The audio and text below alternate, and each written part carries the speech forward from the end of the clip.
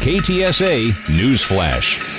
112,261 cases of coronavirus reported in Bexar County since the pandemic began. That includes 43 new cases reported over the weekend. No new deaths, according to officials, so Bexar County's death toll remains at 1,510. The number of people in the hospital with COVID-19, that's gone up to 1,079, but more than 90,500 patients have recovered. Well, starting today, restaurants and certain businesses in Bexar County are going to have to reduce capacity because of the pandemic. Monday was the 7th day in a row that the percentage of hospitalized coronavirus patients remained above 15%. That triggered the governor's order requiring certain businesses to roll back their capacity from 75% to 50%.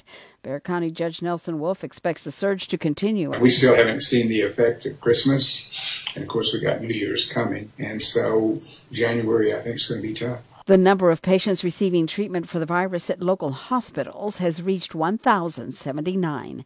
Elizabeth Ruiz, KTSA News. Well, at nursing homes across the state, coronavirus vaccinations are now underway. The CDC is working with Walgreens, CVS, and Managed Healthcare Associates to administer the program. It got underway yesterday. Texas State Department of Health Services saying nearly 140,000 healthcare workers statewide have received their first shot. Pharmacists will visit every nursing home 3 times, and they'll make sure all employees and residents get both doses of the vaccine. Now, how soon nursing homes will reopen to visitors, well, that's up to the CDC. Man is in critical condition this morning. He was shot on the city's west side last night. Police say he was driving a U-Haul and had a passenger with him on Henry near Zarzamora. 5 or 6 men approached them, and one of them shot the driver. Then he and the passenger drove to Laurel. That's where they called for help. EMS personnel took the wounded man to the hospital. He's in critical condition. Motive for the shooting at this point is unclear. It could have had something to do with gangs or drugs. No arrests have been made. Human remains found at Joint Base San Antonio. Base officials yesterday confirming that parts of skeletal remains were found Sunday near Salado Creek. That's on the northeast side of the base. The report says there are no active missing person cases on base, so the investigation continues.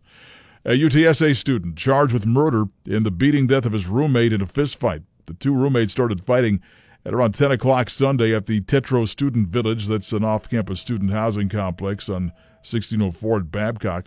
Well, they ended up in the parking lot. When officers arrived, one of them unconscious, lying in a pool of blood. His roommate says it was self-defense, and he knocked the victim down, caused him to hit his head on the pavement. The injured student later died. The roommate is under arrest and accused of murder. Their names have not been released. Getting a lot of new neighbors. Population in Texas continues to grow rapidly as people move here from other states. The Census Bureau says Texas added more residents than any other state this year. Well, California's population, well, that took a dive. Now, between migration and births, Texas picked up nearly 374,000 people between 2019 and 2020 for a count of more than 29,360,000. At the same time, California lost nearly 70,000 residents, the state's first major hit in 120 years. Silicon Valley tech companies are also fleeing California for Texas because of the business-friendly environment here in the Lone Star State. KTSA Sports.